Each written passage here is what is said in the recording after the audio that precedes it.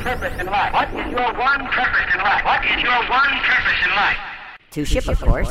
It's time again for Build Engineering, DevOps, Release Management, and everything in between. Welcome to the Ship Show. I'm your host, Paul Reed, Sober Build Eng on Twitter, and it's SoberBuildEngineer.com. Who's on the line with me for episode 25? This is Seth, at CheesePlus on Twitter. This is Sasha, at Sasha_D on Twitter. This is Yusuf, at Build Scientist on Twitter. Can you believe it's already episode 25? That kind of blew my mind when I looked at the number. Wow. Are we old now? Is that what that says? We it a lot.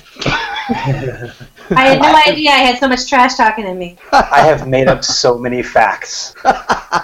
Well, tonight, on that note of trash talk and fact-making, we're going to be looking at should everyone on your ops staff have the keys to your company's kingdom, the production environment? Seems like the answer to that would be a no-brainer. Yes, of course, but is it that simple? We're going to discuss that, but first up, news and views. Our first item tonight that we thought we'd look at is a story on how the leap-second bug caused Facebook to build a set of data center infrastructure management tools. We'll link to it in the show notes, but the interesting item, I thought we covered the leap-second bug, I think all the way back in speaking of episodes, episode like 1 or 2 or something like that. It was one of the early ones. And what I thought was interesting about this particular article is that I guess as part of their green initiative, Facebook monitors things like power consumption and various metrics about their data centers.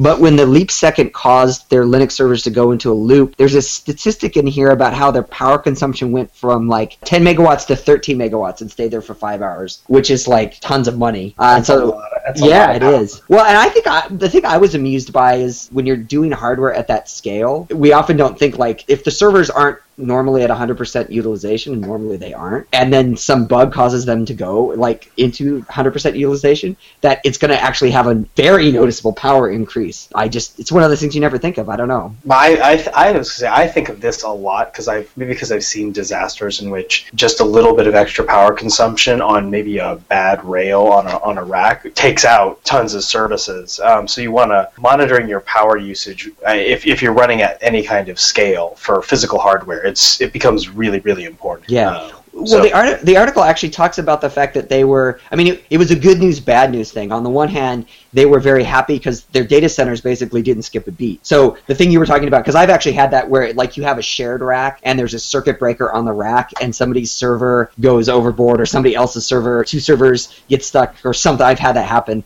And then the whole rack goes down because it trips the breaker.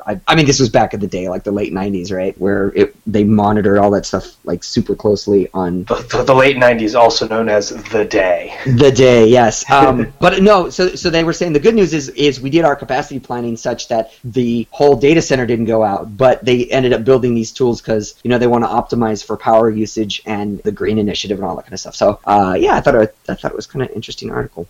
Next up, we've got an article that Sasha pointed out to us that the NSA is supposedly firing 90% of its sysadmin staff in the wake of the Edward Snowden leaks. Apparently, they realized that having thousands of people with top secret access to things may not be the best. I think the great quote there is, what we're in the process of doing not fast enough is reducing our sysadmin staff by about 90%, which is sort of amazing. What do you guys think about this? I think it's hilarious. I've also heard that. I've also read that some of it to add a slightly more reasonable or potentially reasonable spin to it is a lot of it's just budget cutting as well. There's some of it. So there's certainly some practical use.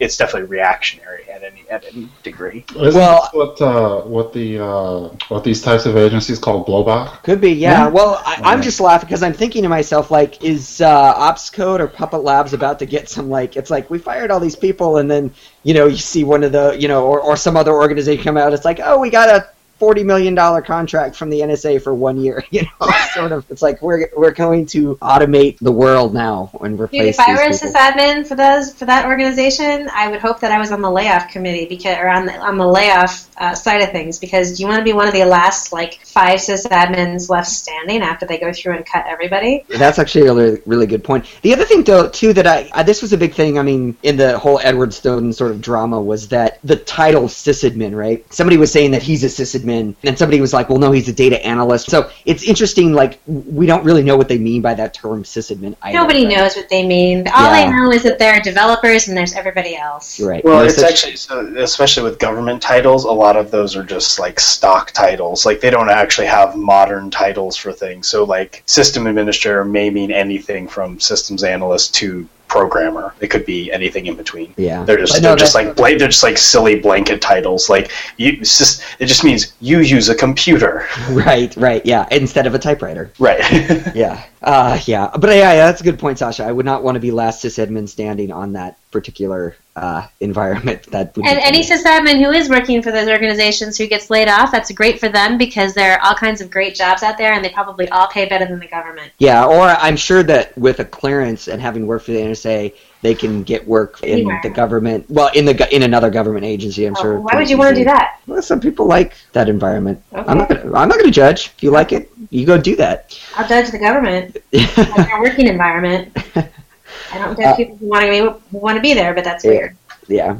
All right, well, next up we have just a quick announcement. PuTTY 063 was released, and we're noting it mostly because PuTTY is the venerable SSH client on Windows. Of course, it's been around forever, super popular, and there was a security problem with it, so we just thought we'd note that. It actually has to do with some of the host key parsing code, so the problem is that you can just SSH to a host, and before the validation takes place, you can get pwned. So everyone using PuTTY, you should definitely upgrade. We'll link to the announcement in the show notes. But put the new version on your thumbstick, your debugging thumbstick. And finally tonight we have an article from Lucis talking about Go for sysadmins. He did a blog post on it talking about his experiences with the new language. And it's an interesting read, especially talking about sort of tooling and in a sort of operations environment and some of those requirements.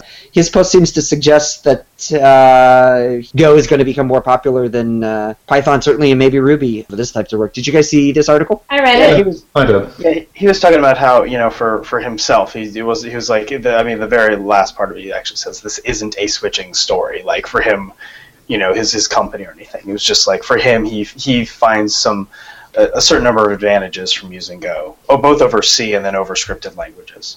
I will say one interesting thing about Go is that you see it popping up in kind of random but interesting places. So Packer, right? Packer is all in Go, which was interesting. etcd is in Go. Docker. I think Docker is too, right?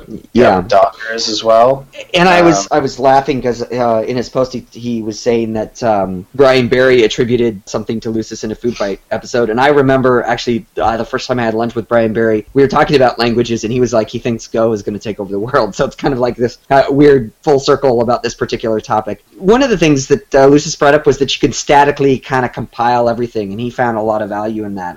What do you guys think? Well, I mean, can't you pretty much do that with any language? I mean, well, okay, maybe not JavaScript.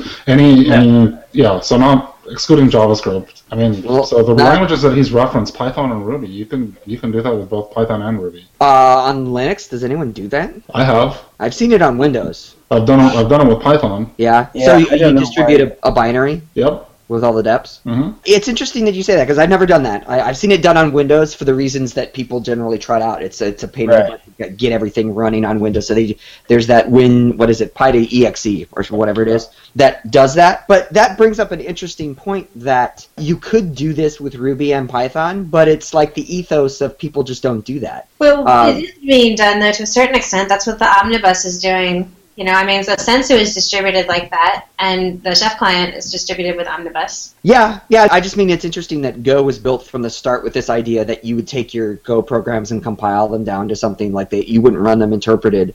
And even though you run once or write once, run anywhere? Yeah, well, I thought that was write once, debug everywhere. But yeah. No, but I will say I see Go keep coming up, and he was saying he's going to look at it. I've got enough to do, but certainly it's something that sounds interesting, and I'll put it in the queue of things to learn. I think it's got a lot of potential. I don't think it's ever going to take over scripted languages for administration, though, because it's too...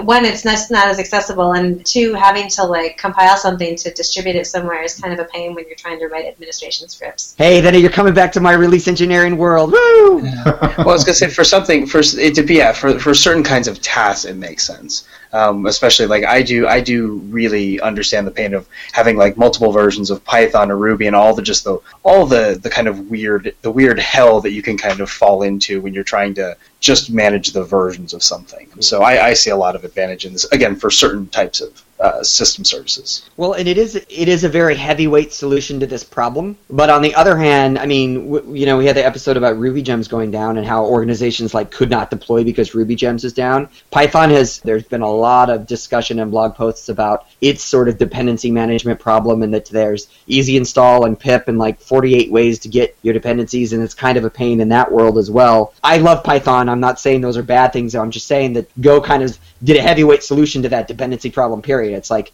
you have to compile it, and you get this big thing at the end, but it runs everywhere. So trade-offs, I guess. Yeah, trade-offs. Yeah. All right. Well, next up, we're going to be talking keys to the kingdom, the PROD environment, and who should get them on the Ship Show.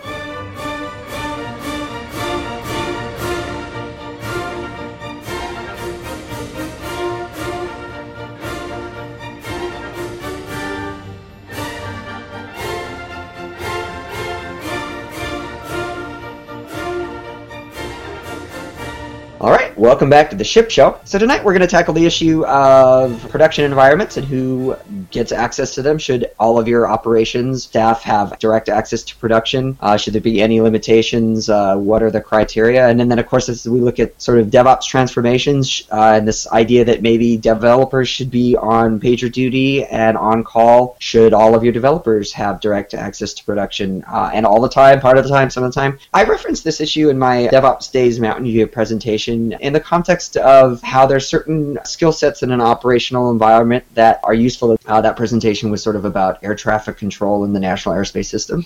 And so we talked a little bit about, does everyone have sort of the skill set and the training to be in that environment and be effective in that environment? And it was sort of a question that I posed to the audience, and then that got Yusuf thinking, and so we thought we'd talk about it tonight. So Yusuf, you brought this topic up for us to sort of look at a little more. What made you think about it? Yeah, after I saw your presentation, DevOps Days, and kind of thinking about the firefighter presentation back at ChefConf this year. Oh, yeah. Kind of got to thinking, what are some of the qualifications, both from a soft skills and tech skills standpoint, that people need to work in production? I personally don't think that everybody should be working in production, especially if you can't keep your cool on certain things. So yeah, I mean, it kind of got me thinking, and especially with your talk about the whole air traffic control thing, I kind of got me wondering about, okay, well, the folks who are doing that type of stuff, high stress job, that type of thing, maybe not nearly as stressful doing operations or stuff in production, but I think you definitely need to have a certain, like I said, combination of both soft and tech skills to be able to cut it. Well, so that's an interesting question. I'm curious what your initial answer would be to that question, Sasha and Seth, because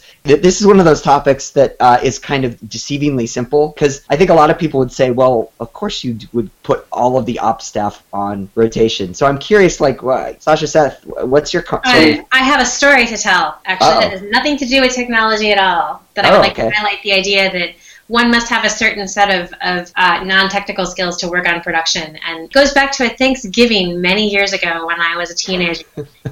And we had all eaten dinner, and then my mom and her sisters were cleaning everything up, and my mom did the dishes. And later, my grandma was like, "What is this? These dishes aren't clean. This is terrible. You're never allowed to do dishes here again." Wow. And my mom was like, "Yes." Right? I mean, so all you have to do to get out of working in production with that rule is be a jerk. So I think there are also two. That's not my takeaway, but okay. Well, we'll talk about that. Sorry, Seth, I interrupted you. Go ahead. Yeah, I think there were two, when Yusuf was kind of talking about it, there were two also. There's working in production, so maybe your whatever your live code base is, and then there's having access to production servers, which may or may not actually be a nuanced difference in certain environments, because you may be able to work on the live code that shouldn't be touched, like your golden master type of branch, and deploy it out, but you wouldn't necessarily have access to the production servers. So I think, though, for production servers, in my experience, I think everybody should have access to them, both the developers and the operations staff, and I think more importantly, they shouldn't be told no if they break something. Everyone should actually have to know what to be able to navigate at a minimum level to do their own job and be helpful to the team. I think that should be mandatory. Let me give you a counterexample to that. It's not a Thanksgiving story, but it's also not entirely a tech story, but I think it's an interesting counterexample to this. They actually, after a bunch of study about cognitive science and sort of operational interactions, they made this policy change both for air traffic controllers and actually nuclear power plants. And what they said was that certain management staff for air traffic controllers, they actually colored the carpets in the radar rooms different colors. And they said that certain management staff actually could not step on the carpet during a particular incident because they basically ran into the problem of too many cooks in the kitchen. And so you'd have somebody trying to debug a problem and everybody would swarm, and that would make the situation worse. Same thing, 3 Mile Island, they had the same problem. And they actually... God, well, what you really need then is to keep senior management off conference calls while you're trying to debug the problem, because that is the real problem. Yeah. So I agree with that, but let me give you the example of somebody who is responsible. They're on pager duty, they're responsible for production, they get into IRC and they say, oh, I got a page, Nagio's page or whatever, and I'm dealing with it. And somebody's like, somebody else, maybe they're more senior, maybe they've just been there longer, is like, no, I got this, let me step on your toes, and then they make the situation worse. Well, no, so that's also, I want to be clear, so I think you have a valid point, but that is not the full breadth. That's a process thing. You have people who are on call. Everyone should have access, yes, and everyone should have traceable access. So when Jeff logged in through the Bastion host as opposed to Ted logging in through the Bastion host to do something. Okay. But you should shared passwords. You should, yeah, exactly. No shared passwords. Everyone's responsible for themselves. So it's all traced because you actually have some kind of syslog stuff set up to actually track these interactions. Mm-hmm. And then more importantly, you have a process. So only certain people, one dev and one ops guy will be on call, or you have certain people that will be on call, but when you're on call, at least your first time, you should have a backup. Somebody that can help you through the situation, because if you just throw your hands up or somebody says, oh no, we're not letting Jeff have hands in production again, what happens when there's a real problem and Jeff can actually help and he doesn't have access? And I think it may be a cultural thing for an institution, but I think it's the good way, or it's the better way to do things. I understand that, Seth, but I think the perspective that I'm coming from is more along the lines of, yeah, it is partially a training issue, but I've been in situations where, for better or for worse, people just can't keep their cool in production. I have a story to tell. One company that I worked at, we had a web server that all of a sudden started getting a lot of traffic, and a senior engineer on the team freaked out and said, oh, this VM or whatever doesn't have enough resources. I'm going to down the VM and add more VM resources to it, and then it'll fix the problem. By the way, it didn't. It actually ended up causing more issues. But the point is that in my experience, I've found a lot of people tend to just panic. And there's that aspect of, okay, if you're not trained or you don't know what to do in a serious production issue, you can potentially cause more damage. I'm not saying that they should be banned from production, but just giving them kind of unfettered access to PROD is dicey. I think that comes back to a cultural thing still as well. If you train people to expect failure and you do fire drills and you do things to train everybody and have a kind of similar bar, then you minimize the kind of panic of failure. If you're failing fast a lot, that helps everyone get used to the notion of failure as a normal thing and to stop panicking. You're still going to have people with that, but I think that's still a cultural /hiring I think there are ways to mitigate that, and obviously that's a terrible thing if somebody reboots a VM or something like that, doesn't know what they're doing. But I think those should be infrastructure managed out in the infrastructure, both design and how people have access. That's I would deal with it differently. So let me sort of say something about this, because maybe my intro was a bad one, because it got us focused on access. Because I actually have a question, Seth. I think obviously should everyone have access to production?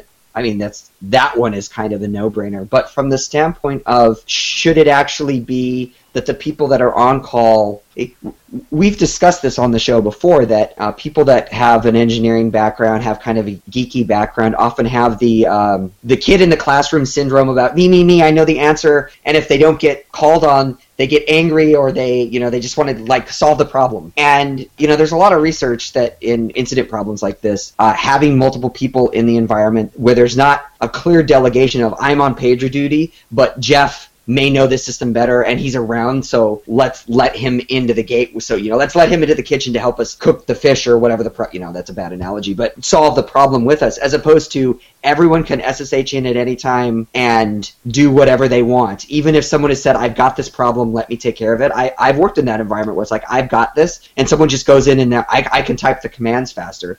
And yes, that's a cultural problem, and you should really address that culturally, probably. But is it reasonable to actually set up technical infrastructure that says for certain production machines, it's so-and-so has those keys, and they can share, and I don't even know if this is technologically feasible. I haven't actually thought about it, but it'd be interesting. Are you saying that is too heavy-handed? You'd be setting up different single points of failure, in my perspective. You basically. So what happens when that system breaks? What happens when that system doesn't put the right keys in the right place? For me, that's more of a you're creating an unnecessary point of failure there. That's how I feel. I mean, that's how I feel about it. I think you could design that system fine. I mean, you could do. But my point is, you're spending time also building a system that you don't really need. Okay, let's ignore that. Let's assume that system. Let's assume that system works perfectly, which is a huge assumption. But let's assume that. The question is, would that be something from a sort of technical process perspective you would agree with? And this is a question for the panel. Would you agree with this? Yes, no? I don't like artificial barriers. I think if you treat your people like babies, they're going to act like babies. Yep. Okay. Yusuf? I think don't prevent them from getting access to certain data, but again, I mean, it just depends on the situation. I really don't think that everybody should or needs to have access to production, especially in highly regulated environments. So, for example, I work in a highly regulated environment, and there's data. I'm not going to get into detail about the data, but that people cannot have access to for legal reasons. Right. So certainly, there's a lot of separation of duties depending on whether you work for financial or healthcare and things like that. That's for sure. I mean, you can't have those are compliance regulations, right? And the way to cut down on the chaos that sort of thing sows on your support teams and your production teams is to cordon that infrastructure off, so that only the infrastructure that has to be treated like that is being treated like that. It's interesting to me. I think I agree with Yusuf on this, that there is a technological issue to how you do this, but I have just been in so many environments where there's a cowboy developer or a cowboy ops person, doesn't matter, right? It's some cowboy, and you can reason with them and you can say, well, if you do this again, there's going to be a problem. But it's at the end of the day, it's like, well, he's too important to the company, so we just need to keep him happy, and he or she can step on anyone's toes they want, and we'll just put up with it. So the thing is that the technical solution to that aside, I think saying you need to treat this as a cultural problem solely and you can solve it that way, I don't know that I actually think that that's a viable solution, especially in environments that are more mature and maybe larger. I mean, this is like a Dunbar number problem, right? Once you get over 50 people, you may not be in a position to sort of dictate to some other team what their culture should be, and they may be like, ooh, Wild West, right? Well, sure. Another discussion we always have, and that is maybe you shouldn't be there. If it's if this is a problem for you, and it would be for me, if somebody is constantly making a mess and not being held accountable for it, that is way different than allowing people to help support production and making accidental mistakes.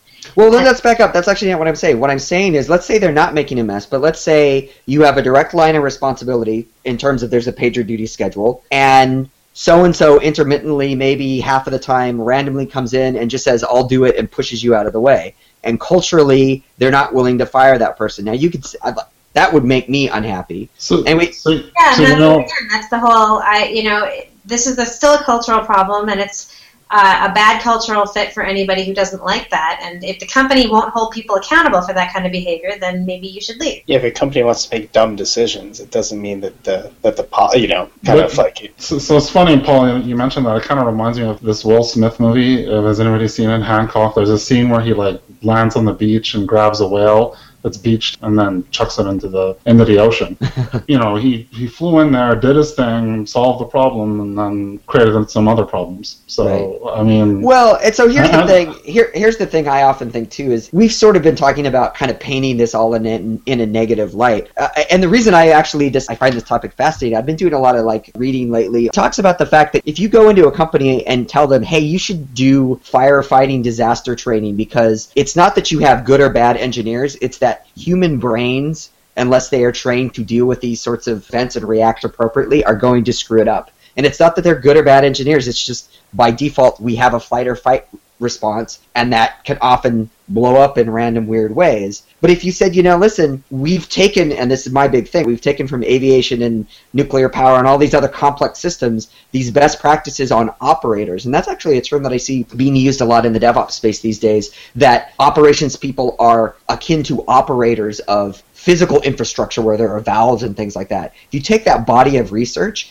having something that actually prevents people from bugging the people that are responsible for debugging the problem is not necessarily a bad thing. It's not an indication that we're treating people like babies. It's not an indication of a shitty culture. It's just that we're taking this process and actually applying it to our process, which is it actually makes good sense to have one person responsible for debugging the problem, and either they're doing that or they're delegating, but you don't have two people in charge. I'm going to tell a quick story, and then I'm curious what your response to this is. I remember being in a situation where this was actually not an ops problem, it was like a release engineering problem in terms of we having a build infrastructure issue. And it was getting up to the level of the CTO, because there were problems with build on a Thursday, and then it slid into Friday, and it was there's a big QA push, they had everybody ready to test on Monday. So it's we need a build. So there was a bunch of meetings on Friday, and then it slid into Friday night, and I asked point blank from a managerial perspective, who is in charge of this problem? Who is in charge of debugging this problem? Because there's some disagreement on technical solutions, there's some disagreement on what things we should tackle to get a build versus what things we should push off and work with QA to deal with on Tuesday or Wednesday. And the answer came back, well, you're both in charge. And that is a recipe for failure. Yeah. If two people are going to be in charge, if there's no clear line of responsibility, that's going to fail. So tying that back into, in some sense, yes, I get the sort of pejorative of treating people like babies, but I don't know that that's what that is. It is forcing people to follow sort of... You're talking about something else. I think you're talking about something totally different. Yeah. Okay, I'm missing the distinction. So why do you think that's different? Talking about people who are... So you have on one hand... the idea that lots of people have access to production, and that's good. One person at a time should be in charge of solving a problem, but that shouldn't stop different parts of your org from having production access to their piece of the pie. Whether or not they are in there doing stuff is a whole other problem as to whether or not people have access. So one is a discipline problem, and one is a culture thing. So everybody should have access, but not everybody should be sticking their fingers in the pie at the same time. Yeah, that's what I was going to say. These are two different, exactly what Sasha says. So this goes back to, and I was trying to clarify this earlier, this was my fault. I kept using the word access, and I think everybody should have. I think the ops people and then, the developers, as it makes sense, should have access to production. But then I guess maybe the question is the bit around how you coordinate the access. Maybe that would have been a better way to say it. Sasha, something you brought up, you were saying if people aren't being held responsible for their behavior in a staging or production environment. I wanted to ask all of you, is there something egregious enough in your opinion that that person would not have access to that environment? Is there something someone they would be fired if it were that? Well, so let me ask. Egregious. Well, let me ask this because the common quote that is always used is I've heard it with Henry Ford, and I've heard it with IBM. I've heard the quote about somebody goes and screws up some $1 million contract sale by saying the wrong thing, and the guy goes to the manager and says, "Well, aren't you going to fire that person?" And it was no, they just learned $1 million lesson, and they won't do it again. And I've actually had people say that on Twitter. It's no, there's a culture around people making mistakes that should be okay, and we talk about that here. So my question is, in a production environment, is there a single thing that's so egregious that you would throw that ethos out the window and say, nope, sorry, I don't... Willful disregard of something that is wrong multiple times. There's a difference between making mistakes and breaking things and doing things wrong on purpose more than once. So, there's a difference, and I think it's probably, even if we can't just say this is the thing, you know it when you see it. People who are just careless or I don't have the word that I want. Malicious? Yeah, or just willful disregard for what is important, and I think we know that, right? So people who make a mistake do things differently than people who are willfully just doing their thing. I think if you have a cavalier attitude towards PROD, that's I mean. But I don't think you should be barred from it. I think you should be fired or moved into a place where you don't work on that kind of stuff. Yeah. I mean, if it's, I think people should be able to learn from their mistakes, because if we make production this magical kind of untouchable environment, then people are always just going to get cold feet. Nobody's going to want to work on or troubleshoot it. So I think that education is very important, and teaching people that it's okay, and also setting things up so you can fail in safe ways are all really important ways, so that people don't get kind of really hung up on these things, and that you don't have to fire somebody for making an ops mistake. Well, People should be allowed to make ops mistakes. That certainly, but that was my question. So that's all good, and I get that. I think that's a good treatment of the question. But I'm curious, is there a single thing that you could do once that's like, oh my God, you should have known that? And I don't even care if there shouldn't be a way to do. No. You shouldn't have a system in such a way that there's a way to do that.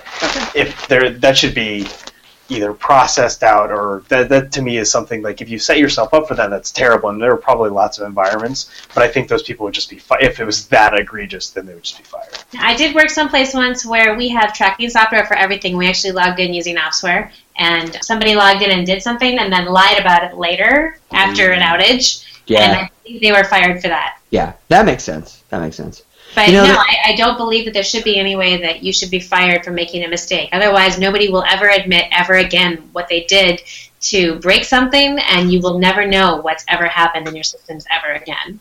Well, I actually referenced this part in my DevOps Day talk too a little bit about the fact I was talking about drift into failure, but I talked about the concept too that outages and accidents are chains. I think the one thing that is interesting to me that I didn't really develop the idea to this point, I think people that aren't competent to be working in the production environment. So let's say somebody does something that they really probably shouldn't be working in that environment. Maybe they should either be moved to some other environment, or they should be dismissed or helped find a new role or whatever. And maybe they are incompetent in some way and they caused an outage. My argument would be that if they are incompetent in some way, they're going to be doing that on a day-to-day basis. And we've all worked with people where it's like, I can't believe you said that to me. And it's not related to a production thing. It's like you're discussing a technical issue, and it's like, you should know this. It's like, this is 101 level stuff or whatever. And then at some point in the future, they cause an outage of some sort. So my point is, when you look at things like, oh, that person is not qualified to be working in a production environment,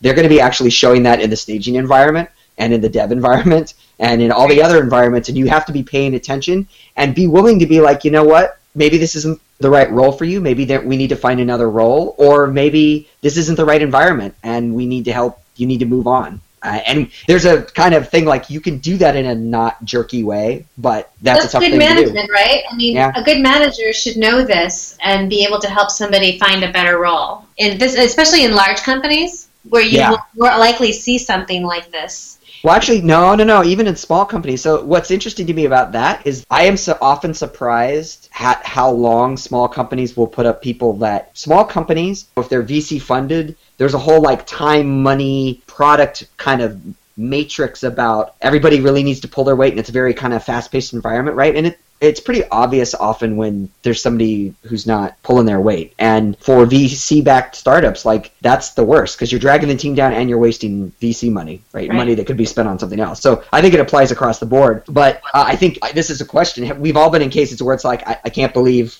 I'm still having this conversation with this person. What's going on? And so that seems to be like a blind spot, because that's a hard topic, I think, a lot of times. Well, and I've been at least one place too where I thought that some folks were just a little inexperienced or misguided, and it turned out that the people making the technical decisions, I just came to the conclusion that they weren't qualified to be making them, and I left because I just didn't think there was anything to be done at that point. I wanted to touch on some of the soft skills that are necessary to be somebody who does day-to-day work in production and dealing with some of those tricky scenarios. Because I've worked at a bunch of places where see somebody with a fairly amicable demeanor, and you think that they're going to be okay, but then when they go into crisis mode, they transform into something completely different. I think, as I mentioned at the beginning, being able to keep your cool, I mean, yeah, that's easier said than done, but I think that's something that's really, really important, because when you're on the clock and you're losing dollars and cents because your website is down or whatever, some people just can't handle that, and I think that there's training that can be done, but I think that there's just certain individuals that just they're not able to deal with that type of pressure. Not be in a team that deals with production. Well, so that's a good question. I wanted to actually get a little more specific on training and what you guys like what kind of training on both the technical side and the soft skill side do we think could help with that. But you bring up a good point, Yusuf and Sasha. Do you think that there is a place in any organization for an ops engineer who is never on call? Yes, an ops team that doesn't deal with anything important. What are they going to be doing if they're not on call? I think that I was being a little... Oh. Well, I'll give you...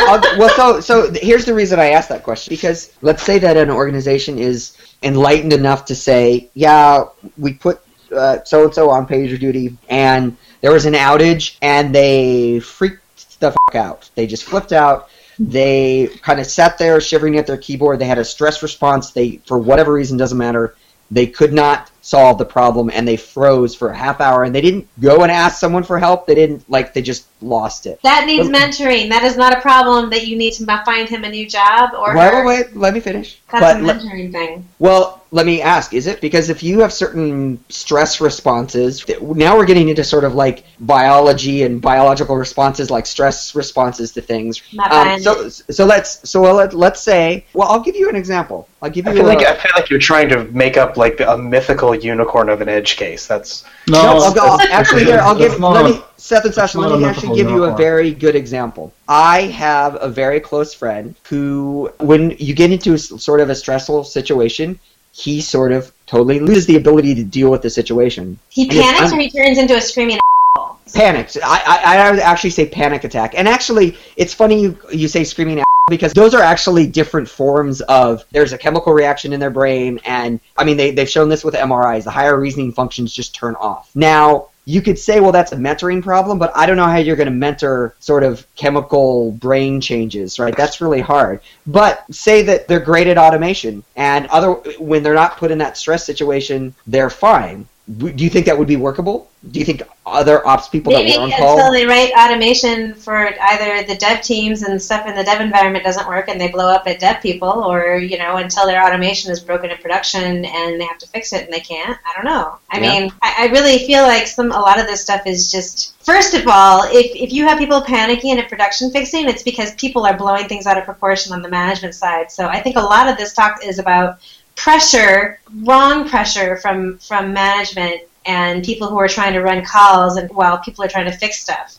There's nothing worse than trying to figure something out and talking with your peers on a conference call and having project managers immediately latch onto something you say and go, that must be the problem, and then they start talking about it with senior management and stuff. I mean, that's true. There are all kinds of things that can put pressure on people that have nothing to do with them fixing a problem. So I think a lot of what you are talking about can be fixed by people not being pressury come from the top. That's a very good point. Yeah. So somebody who spent a lot of time on conference calls. I have another story though, that's kind of an interesting story. I don't know, maybe it's just my dumb luck that I've been in a lot of situations where I've seen the worst in people come out with production issues, but different company or whatever than the last story that I referenced. Real basic problem, had a box with an NFS mount, the box lost its mount, and one of the admins that I was working with literally started to hyperventilate and freak out, and you just. There's somebody. I'm not over dramatizing this or anything. It happened, and I had to come in and say, hey, relax. I'll figure this out. I know. This is somebody that have been doing this for years. No. So I want to say this because you were saying, Seth, I'm trying to create some mythical unicorn. That was over exaggerated. I just feel no, I know, and it's fine. No, but my point is, bus or whatever. There's going to be bad things that happen to people all the time. I feel like all I wanted to say is that I actually think this is sort of a real problem. And the one thing to Sasha's point, I mean, that's a very astute point. I think a lot of times the pressure does come from not even necessarily above. I'm glad that you actually mentioned project managers, because sometimes it's somebody on the call that there's some metric tied to their bonus, but they're not really in your reporting chain, and they're freaking the out because it's like, I'm not going to get my bonus because the site was down below 99.999% time or whatever some weird metric is. And so they're not even relevant to this problem or useful or involved, but they involve themselves because there's a wrong incentive there. And senior management wants to be on these conference calls where you're trying to discuss technical things, and it's a big shutdown for trying to have a conversation because you can't have a frank conversation and theorize about things when senior management is like, "Ooh, that must be the problem." Right. There's a lot of that. The one thing I was going to say too, Seth, though, and I run into this a lot, there are a lot of people, and I'm one of them, that takes their role and their job very seriously, and so they stress themselves out. And I've been in this position. Like, when something goes down, and you're like, "Oh, I know what this is," and you go check that, and that's fine. And then you say, well, maybe sometimes it's this, so you go check that, and then it's not that. And you try a third thing, and it's not that. And then you're kind of like, oh, shit, now we've been down for a half hour, and more people are starting to come by and say, hey, what's going on? What's going on? And you're like, oh, crap, right? And then you start to stress yourself out. I'm one of those people. There just need to be outlets and mechanisms for dealing with. I feel that these are all symptoms of companies setting themselves up. If there's ever the case that is made to happen, that situation is set up, and you want to be able to avoid. I mean, this is just operations kind of stuff. Like, so that I feel like these should be able to be mitigated a lot by having systems to deal with them. Sure, I think though it's something that organizations need to think about at the sort of mid to upper management level, the cognitive science behind this stuff, and to Sasha's point about like having the CEO on the tech call about the NFS amount going away may not be the best use of anyone's time, really. Getting it to go away. Yeah. I advocated for like separate conference calls for management for statuses and for them to sit around and talk about whatever it is that management can do during these things, which is.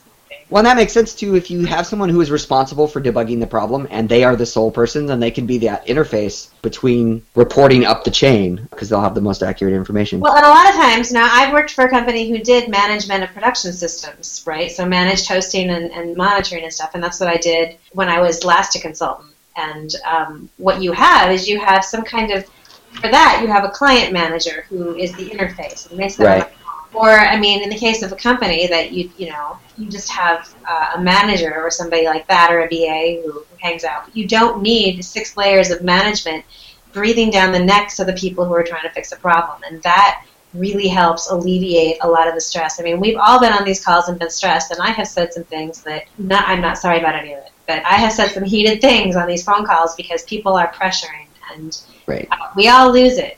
Sometimes. There's also a whole body of incident management research along with not just the tech industry, but there have been some great presentations this year actually about managing incidences and like electing incident managers for things. There's a lot of that takes into account this kind of cognitive science, and that's what I'm talking about, like setting up these structures. Like, yes, you should have somebody like a rotating incident management response person in case something does pop up, so you can expect failure, deal with it. Nobody has to panic. You minimize panic at all costs, and make it okay, and then everybody's in it together. It's kind of it's a much different psychological perspective than, oh my God, I'm responsible for the failure of this product or site or whatever.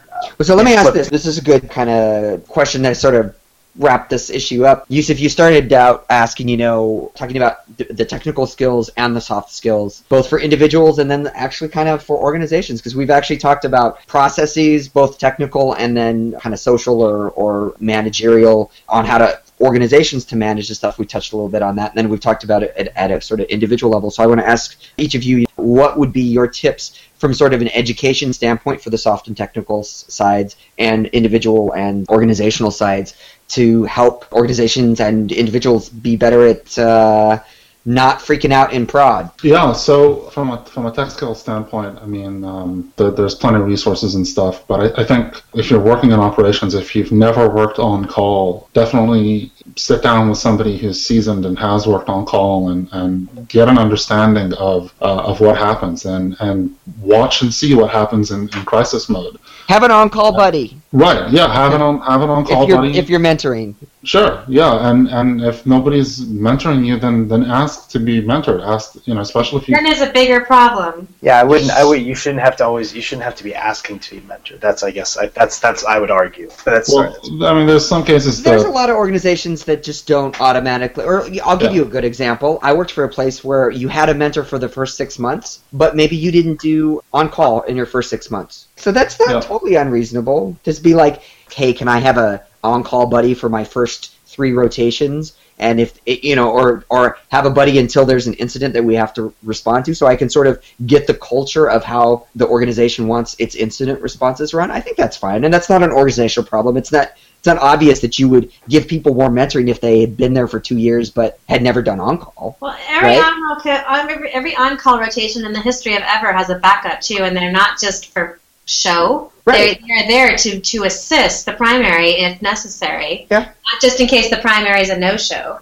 Right, but I mean, I think Yusuf's point is really good about there being a mentor. I mean, because the backup is if the guy is, had a heart attack or something and you need someone to respond, right? But there's a lot that is sort of, hey, let's manage this incident response together, that you can inculcate all of that cultural ethos that we've been talking about.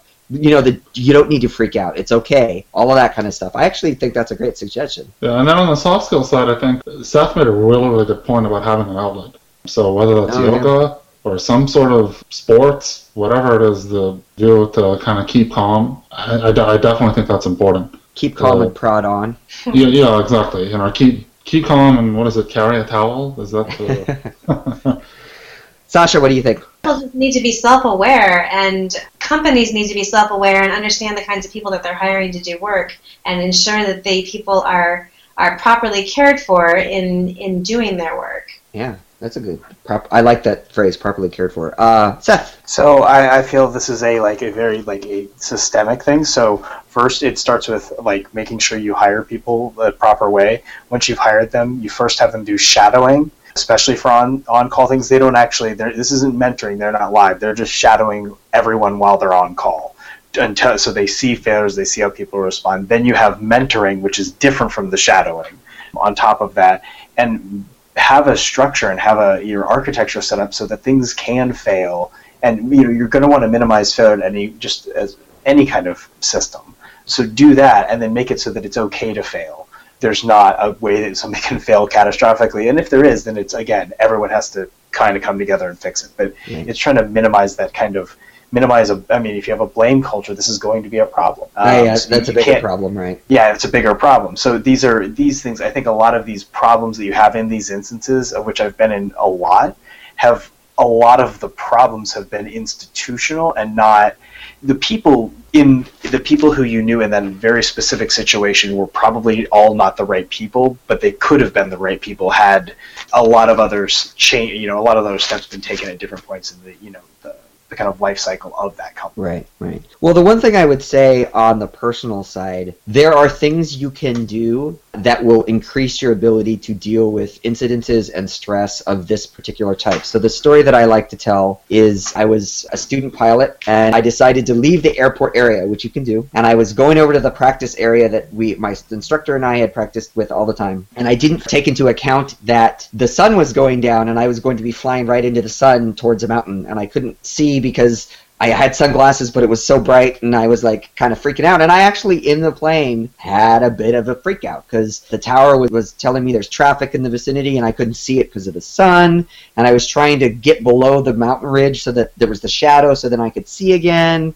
And it was just kind of a mess. And the stress response that I had there was tremendous, and from a brain chemistry and neurology standpoint, very similar to the types of stress responses that you have here. But I had a moment where I was trying to talk to the tower and I was freaking out. The tower was very helpful, but I sort of had this epiphany that they're on the ground and the only person that can solve this problem is me in the plane. And so if I freak out and lose it, the situation's going to end extremely poorly for me. Not for the guy on the ground, even though he's very helpful. And that doesn't mean that I'm not empathetic to people that have stress responses for various things. Like I was having a stress response, but I was able to muster up enough to actively, okay, let's solve this small problem, and then let's solve this bigger problem and get back on the ground. And it turned out fine.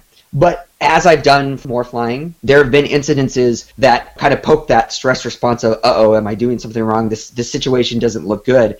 And as you run into more of them, you are able to deal with sort of larger sets of stress problems. So they don't stress you out. Your bar for that stress response gets higher. If you don't like flying, I was talking with somebody who used to do driving. They bought a fancy A4 and they took it to a track and did driving training. And so you were able to push yourself in a safer environment about how to deal with stress responses. Now, this isn't going to work for everyone. I wouldn't recommend it for everyone. A lot of people like, to your point, Yusuf, you were talking about sports, a lot of people ride their motorcycles, and that's how they kind of learn to deal with that sort of thing. So there are certain activities that can kind of push you and increase your skills on how you deal with stress. So I would say that there's that possibility. The other thing is from an organizational perspective and actually from an individual perspective is, we talked about it a little bit here, but don't underestimate the cognitive parts of this process, and that there's a lot of research where they put people in functional MRIs and look at their brains as they go through these stress responses. It's very real. Treating it like it's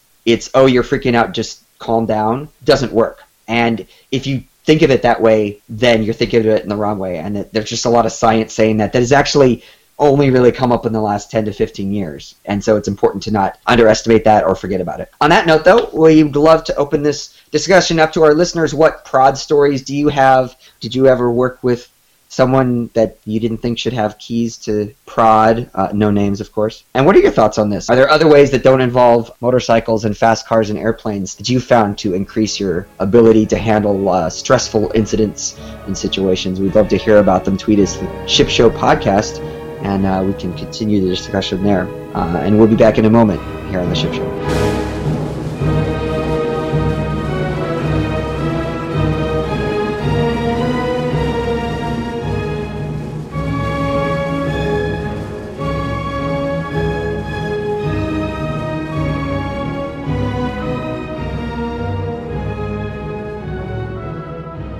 Welcome back to the Ship Show. So for our last segment tonight, we're going to do a review of a conference that I recently attended. Engine Yard had their first ever conference. They called it Distill. It happened actually last week on the Thursday and Friday of the week. And they had a lot of really interesting speakers and events going on. And it actually took place in San Francisco over on Treasure Island. I'd never been on Treasure Island. There's actually a winery on Treasure Island, so they held it there. Yeah, it was it was a lot of fun. So they had some really super interesting keynote speakers. They actually had Nolan Bushnell and his son Brent, and if that name is familiar, that's the founder of Atari. So they did a kind of a co-presentation that was really fascinating. And then they also had one of the other keynotes was James Welton, who was the co-founder of Coder Dojo. I had heard about them before, but the work they're doing is pretty amazing. They basically sponsor places for kids to come and learn how to code, and then they do a lot of sort of just as an outlet of that, a lot of social interaction. So they'll have kids teach kids how to program and do stuff like that. It's super interesting. It was interesting to hear him speak. They've started a foundation to help them out doing that. And then they also had Michael Lopp. A lot of you probably know him as Rands on Twitter. He gave a keynote the next day, which was super fascinating. So yeah, it was a very interesting conference in that a lot of the topics, there was a lot of sort of web dev front end. There was a talk on CSS and optimizing your CSS. There was a talk on JavaScript, the real bad parts. So there was that, but there was also a streak of culture talks, sort of talks that were sort of about, squishier programmer stuff, which was fascinating. So Shanley talked about function and dysfunction in engineering-driven cultures. And she actually wrote up some thoughts on that and put her slides up on her blog, so we'll actually link to that. There was also a history of women in programming, which was fascinating. I actually tweeted out, because I knew back in the recesses of my mind that a woman wrote the first computer program, but I'd forgotten that, and they talked about this, that a woman also wrote the first compiler. I did not know that, so I learned something. I also made a joke tweet, which we'll link to, about Admiral Hopper that got retweeted a bunch of times. It was kind of weird. weird, but it was funny. The other fascinating talk in the same vein is they had a talk on open sourcing mental illness, and the speaker talked about his struggles with that, and got kind of opened the door to have more of a conversation about that. There's actually a website they put together. There's a set of speakers that have been talking at different conferences. And Sasha, were you talking about the RubyConf West, the depression talk? Yes, that was Mountain West Ruby, I think, and somebody did a talk on depression in our fields. Yes, so we'll link to that, but there's a website where all the people that are sort of talking about this, and he was on there, that's why I remembered it. They have like resources and they have the talks up, and you can look at them. So that was actually super fascinating too. So yeah, overall it was a real eclectic set of topics, super fascinating. Super fun, really engaging group, an engaged group. The party was at the Old Mint down in San Francisco, the Old Mint, which was weird to see, like this huge building that looks like a library, but it's all out of granite, and they used to store like gold there. Sounds like fun. I read Rand's blog, but the only thing I remember about him reading recently is a post he wrote a few months ago on how business cards are stupid and how nobody should need them. And I'm like, dude, when I go to conferences and I collect business cards, it's because there are 500 white guys and 10 women. And if I don't have your business card, I don't remember who you are later. Yeah, I will say this. I've seen Rand speak at a couple conferences. I always love what he has to say, and I don't always agree with him on his blog. I think his books are great. The 2 books he's written on like engineering management. You should go read them even if you're not a manager. There's a lot of good perspective in there. How was the food? So what were you eating? They did one thing with lunch that I thought was a really interesting conference hack. The food itself was great. So what they did is they put together these picnic boxes, and you would get in line and you'd pick up a box, and the box was enough food for 6 people, and they forced you to go eat with 6 people. And they said, like, they tried to say, well, don't eat with people you've come with. Yeah, try to mix it up. And so after the first quarter of the line has made it through, there's a bunch of tables out there with, that may have 3 people, and there's 6 people that can be served by the box. So they're like, come over to our table because they have food, right, for you. And so the picnic boxes have individually wrapped things, and they were delicious. But I just really like the forcing people to sort of network. A lot of conferences is like get in line and get the food on your plate and then go to a table. And I remember this at the conference. We were all there. It's kind of like, okay, I'm going to go find my friends, because it's got a bit of that junior high school lunchroom vibe where you're like, where are my friends? But this was a way to sort of break that. And that was refreshing to see that sort of conference hack tried. And I ended up sitting with people one from Alabama and somebody from Kansas City who was a college student just starting there. So yeah, it was good. So Paul, tell us about the history of women in programming. Tell us about that. The interesting thing about that talk, and I'll have to see. I hope the slides get posted somewhere. They said a couple things. The 2 women that gave that talk, they said this was the last time they were giving that talk, and I don't know why they wouldn't give it more. I guess they'd given it a bunch of times. I think the most fascinating thing about it was that they showed this famous, there are 2 things. They showed this very famous advertisement that was in like Time Life, and it's talking about, now with the ENIAC or whatever, we can figure out blah, blah, blah, blah, blah. And I'll try to find a picture and link to it in the show notes, but it's a picture that has a guy standing at a terminal, and he's like looking at the tape roofs or whatever. And they show the rest of the picture. The room is full of women programming it, but they cropped them out for the ad. And that was like because I'd seen that ad before. It's a very historic ad that they always show in like museums and stuff, and I was just floored that they purposely cropped all the women out. The other thing is they showed an ad that kind of actually blew my mind. It was Remington Rand Corporation, I think, and it was an ad for one of their big vacuum tube monstrosities, and they basically said, the ad read, what's better than 16 legs, 8 yapping tongues, 8 whatever fingers, it was just this very derogatory, and the point they were trying to make is this big vacuum tube monstrosity can replace 8 of your secretary programmers, which was another thing that they sort of touched on, that they tried to say, well, once the professionals get involved, then your secretary can program, right? And then they actually talked about Admiral Hopper and COBOL, and that's actually how she came up in the presentation. But they were trying to point out that, like, we have a new compiler, so you don't need these 8 women that you would use to do this programming. But just the way they referred to it was very early 1960s Mad Men. It was like everybody in the room was just like, really? That was their ad? So that was kind of fascinating. So yeah, I would definitely, if you do a lot of front-end web dev, or you are interested in sort of a lot of the soft skills that are starting to be talked about at a lot of conferences. Dassault was a great conference held in a great location, and I'm pretty sure they're already organizing next year, so take a look at it.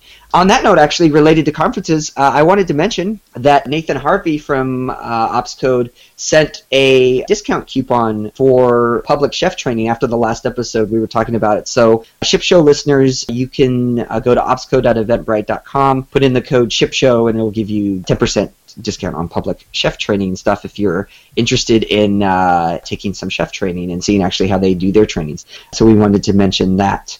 We've got some really super interesting stuff coming up. Actually, we got PuppetConf coming up, so we'll be covering that. And so, yeah, we've got some cool stuff coming down the pike. So stay tuned for that. From San Francisco, this is Paul Reed signing off. From San Diego, this is Yusuf signing off. From Minneapolis, this is Sasha signing off. And from Austin, this is Seth signing off. And we will see you all in a couple of weeks.